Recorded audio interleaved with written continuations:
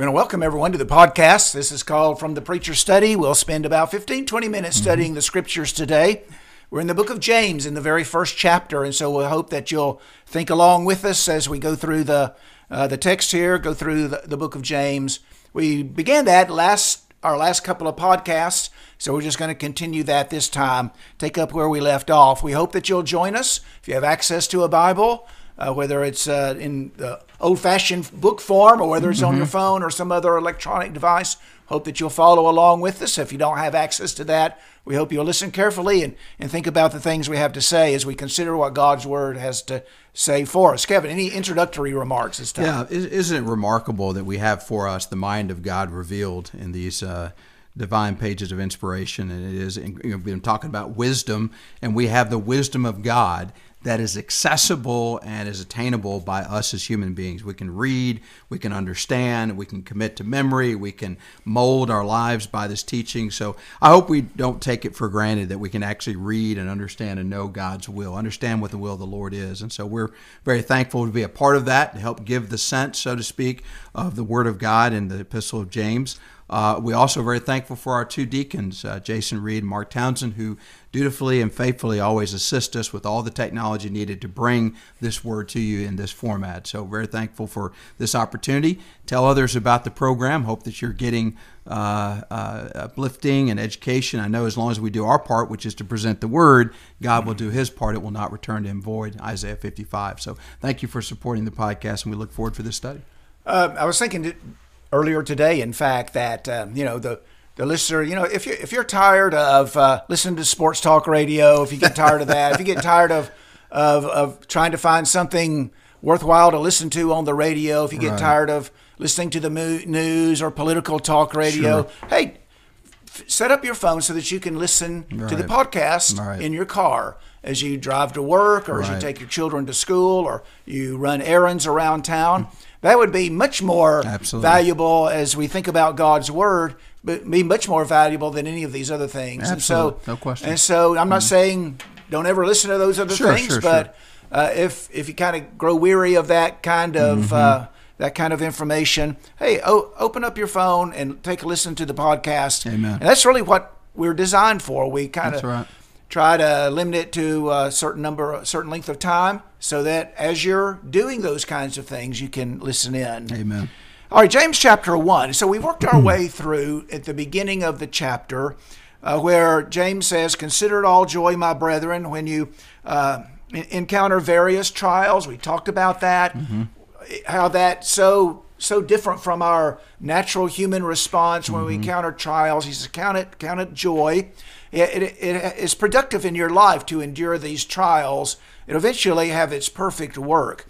And then that transitions into verse 5, where he says, if you lack wisdom, you need wisdom to deal with the trials and to endure the trials. And so you can see how one subject sort of transitions fairly naturally into the next. If you lack wisdom, let him ask of God, and God will give you wisdom, is the promise that's made there in verses 5, 6, and 7 and 8. And so, we're not double-minded people, but we ask in faith, ask with confidence that God will perform what he's promised to do. All right. And then we transition into verse 9, which I kind of see as a continuation in a way of these thoughts. He says, but the brother of humble circumstances is to glory in his high position, and then the rich man is to glory in his humiliation, because like flowering grass he'll pass away. The sun rises with a scorching wind and withers the grass, and his flower falls off, and the beauty of its appearance is destroyed. So to the rich man in the midst of his pursuits will fade away. And so being of humble circumstances is a trial that people may have to endure. And then a person who is rich, it comes with trial as well, that people might need to learn how to manage. And so we need to develop wisdom to know how to handle the trials and the difficulties that we face in life. And so if we're in these circumstances, that brings its own set of trials. And so we need wisdom to know how to manage that. Now, we might be in the opposite set of circumstances, but don't think you're immune to trial because it comes with its own set of trials. and we need to know how to manage that. And so I think what he's telling us here is no matter what your station in life, you can be very poor, very rich, or any other station in life, it comes with its own set of difficulties and challenges, and you need wisdom to endure that and to handle that successfully. And he gives us some insight in the passage as to the right way to think about our circumstances. And so that's what we want to be able to do. We want to be able to evaluate our circumstances by a godly standard.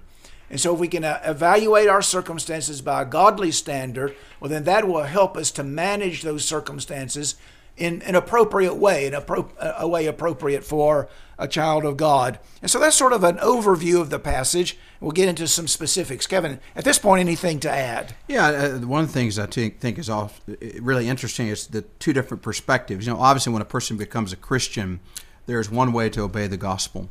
But when you come at it from a lowly brother, say one of the lowest of the low, he says, you've been exalted by this process. You're now a child of God. You're now in God's family. You're part of the holy nation, the royal priesthood. Now, that is no less true for the rich brother because they're all into the same body. We're all baptized into the same body, 1 Corinthians 12:12-13. But it's a different perspective. For the rich person who's been used to depending upon their wealth, their influence, their power, he has to humble himself. He has to become meek. He's got to divest himself of all that. And at the end of the day, there's almost a leveling of the playing field, if you will. The low brother and the rich brother, they're the same in Christ. No one is more important than the other. So there's an equality. And I think what's described here is just the difference that you approach that equality. For the brother who has not had a lot of life, not had a lot of success, all of a sudden he's in the family of God, so he's been exalted. The rich person who may be used to getting his way and do what he wants to has to be humbled because now he's just like everybody else. And people have made the point back in those days you could have a slave owner and a slave who are equal in Christ. Right.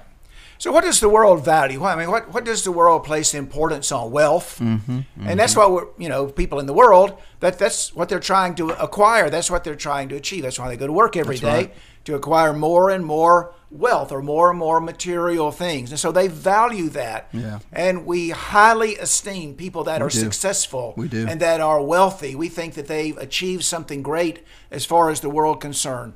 The world values influence. It does. A person might not be wealthy, but he might have a lot of power. Right. He might have a lot of influence in one way or another. And so we value that. We have a great deal of respect for people who wield a lot of influence in the world or a position. Yeah. And so a person aspires to a certain position. He likes the title and he likes the respect that comes from that position. Or just human achievement. Right. So these are things that the world values that sets this person above other people, his wealth, his influence, his position, his achievement. But God evaluates things differently. Absolutely. Wealth is of no value to God. He doesn't care if you're wealthy or poor. That's right. And so he evaluates these things differently. What we need to learn is to evaluate things in the same way that God evaluates them.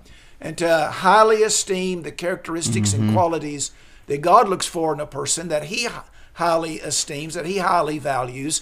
And that's going to put once we learn those things, it'll put a different perspective on the things of the world and what the world values. That's right.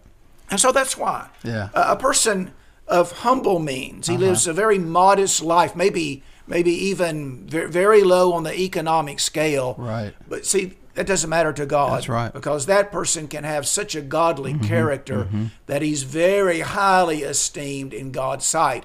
And that person needs to understand that. That's right. Understand that about his own life. That's right. I may not be much as far as this world is concerned, but in God's eyes, I can be a great person. And that's going to help him endure. And the corollary of that is the rich person needs to understand all of these achievements, all of this wealth, all that. He said, this stuff is fleeting. He says, all of your glory, you're really like the grass, the flower fails, the beautiful appearance perishes. And he says the rich man in a similar way is going to fade away in his pursuits. And of course, that's a topic that will be picked up later in James chapter 4 as well. But the idea that this is temporary. So don't get caught up into this stuff. This all is going to go away. And as you say, riches do not commend themselves to God. It doesn't matter, okay, he who has the most toys wins. No, that's not the way, That's not the way God develops the rules for the game. That's right. So Ephesians chapter 2 and verse 6, that God has raised raised us up with him and seated us with him in heavenly places in Christ. So think about a poor man, and he's not highly esteemed by the world. He hasn't accomplished a great deal by the world's standards, but God raises him up to sit in heavenly places. Amen. Or you think about that. Right. And so that's what James is saying. I want you to think about that kind of things when you consider your life. And I know that being humble or being poor, going without some of the world's niceties, that comes with some challenges. That's going to be, it's a hard life. It does. But you have every spiritual blessing in Christ. Amen. And so I want you to think about that. So you are rich really beyond measure. You know, I have very much of this world's goods, Right. but you're wealthy beyond any kind of measurement. Amen. And so that helps me endure the difficult circumstances. Proverbs chapter 16, verse 8 says, better is a little with righteousness than great income with injustice. Yeah. Better is a little with righteousness. And so that's what James, I think, is trying to get his readers to see and us to see as well. I also thought of 2 Corinthians chapter 8 and verse 9.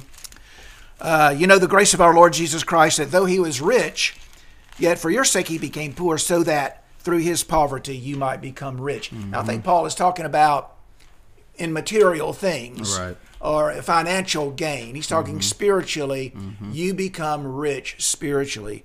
And so it takes some wisdom to develop that, doesn't it? Right. It takes some wisdom to look at life that way and not get caught up in the world's standards of success. But even though you're in humble circumstances, you can be a success in God's sight. Amen. And you can be, well, very prosperous indeed. Amen. On the other hand, as you said just a moment ago, the rich person, he needs to humble himself. Of course, the rich have a tendency to feel self-sufficient. They do. I'm a cut above, Yeah. maybe even look with contempt on others. others. And what James tells him is, look, your wealth is not going to last you forever. That's right. It's going to pass away. It's not going to pass over into heaven with Right, you. right. And so you need to understand that. It's fine to have these things, use them appropriately, but that's not what's going to commend you to God. And so That's right. you need to understand that humble yourself before God, and that's what he values. Don't worry about the evaluation that people make about your worth. You worry about what God thinks, and in God's eyes, it's the person who humbles himself and becomes a servant to others. That's Who right. is great in the kingdom of God. Anything you couldn't- want to add at that Yeah, I point? couldn't help but think about 1 Timothy 6, 17 Okay. and 18. Command those who are rich in this present age not to be haughty, nor to trust in uncertain riches, but in the living God, who gives us richly all things to enjoy. Let them do good, let they be rich in good works, ready to give, willing to share, storing up for themselves a good foundation for the time to come, that they may lay hold on eternal life. And the key to that verse is not to trust in uncertain riches, but to trust in the living God. That's the problem with a lot of wealthy people or rich people or powerful people, whatever it is that got them the influence, whatever it is that gets them noticed. That's what they tend to lean on. That's what they fall back on. That's what they trust in. And God says, I don't care that you're rich. Understand, I'm the one who gave you those riches. So Right. trust in me. Because those riches may be here today, gone tomorrow. How right. many times have we seen that in the news? People are rich one day and they lose everything the next. But he says, if you trust in me, then you've always got something that's solid. And he said, you take that wealth and you do good things with it. Why? Because you're a steward. You don't own that stuff. I gave it to you in the first place. Use it to benefit others. Right. And trust in me. And so really, the poor man and the rich man ought to be the same, and they're both trusting in God. That's right. Also, 1 Timothy 6:17, instruct those who are rich in this present world not to be conceited. Yeah. Don't be conceited. Right. Don't be arrogant about yourself. Don't Right. puff yourself up. Think you're a cut above the rest. No, That's you right. humble yourself before God. That's right. And you use these things that God has given you to help others and to serve others. Amen.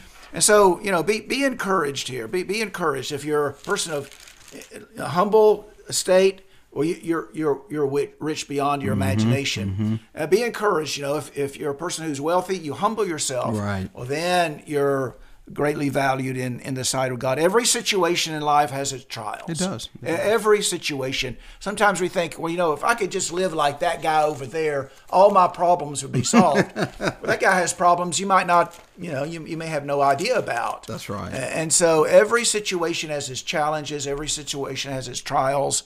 And so we just need wisdom to be able to manage those and if we can develop the perspective on things that God has, that's going to help us. I couldn't help when you were talking about the challenges of both states in life. Proverbs 30, beginning with 7. 2 things I request of you, deprive me not before I die. Remove falsehood and lies far from me. Give me neither poverty nor riches. Feed me with the food allotted to me, lest I be full and deny you and say, who is the Lord? Or lest I be poor and steal and profane the name of my God. And so there's the idea that either extreme has challenges. It could be that you have everything you want and you're tempted to get haughty and say, I don't need God, I can do it myself. Or if you don't have very much, you might be tempted to resort to immoral means to get those things, to steal the things that you feel like you need. And the writer says, don't give me either one of those extremes. Just give me what I need, God. Give me my daily allotted. And you made this point. Sounds like the Lord's Prayer. Feed us this day our daily bread. Right. It's interesting to me. You're citing the book of Proverbs. I turned to a passage in Proverbs a minute ago. We've looked at 1 Timothy. Here we are in James. Right. Why does the Bible talk so much about material things? That's a problem. And why do the scriptures talk so much about having the right attitude about wealth or poverty? It's a problem. It's huge. It's a problem for us. Yeah. We get caught up in it. We're probably more caught up in that than we realize, I suspect. And so we need to examine self, just do a self-check and make sure that we're not getting caught up in that. And, just heed the warning, and that's going to serve us well. Well, and a lot of those warnings are given to God's people. So that's we shouldn't think that we're immune to it simply because we're in the kingdom of God. Yeah, no, that's God right. is saying you too can be caught up in this. That's right. Absolutely. Well, our time's out, Kevin. We didn't really get very far in this in this podcast. So maybe just a little thought for everybody today. Just be careful about the way you think about wealth and about your life. Every circumstance, whether you're talking about wealth or something else, has its challenges. Try to ask God for wisdom. Try to develop that perspective that God has on life, and that's going to help us endure. And as we'll see, if we endure these trials and things that come our way, well, then the reward is waiting for us. And so that's what we want in the end. Appreciate everybody listening to us and joining in with our study today. We're going to close with a word of prayer. Brother Kevin, would you lead us? Sure. Dear gracious Heavenly Father, we bow our heads in awe of you, in awe of your reverence and your holiness and your justice, your power, your might, your mind, your wisdom. We as the creature are so amazed by the intelligent design that we see throughout the entire universe. We see on our planet, we see among the animal kingdom, the plant kingdom. We see even within our own bodies, as the psalmist said, we're fearfully and wonderfully made. And we praise you and honor you for that great might, that great intellect, the things you've done that are just beyond our ability to fully comprehend. And we're so very thankful that you're a God who cares for us, who looks out for us, who wants the best for us, and certainly has done everything that you could do to put us in a position to serve you faithfully, which is our whole purpose in life. So we thank you for that. Most especially, we thank you for your Son and that great sacrifice on the cross that really, truly made us fit to serve the only way we could be successful in serving you. Thank you for the love that was demonstrated on that cross. And thank you for the sacrifice that was given. And we thank you for the word that you have given to us. We've been spending this podcast, spending this technological format in such a way to study your word, and we're very appreciative of that.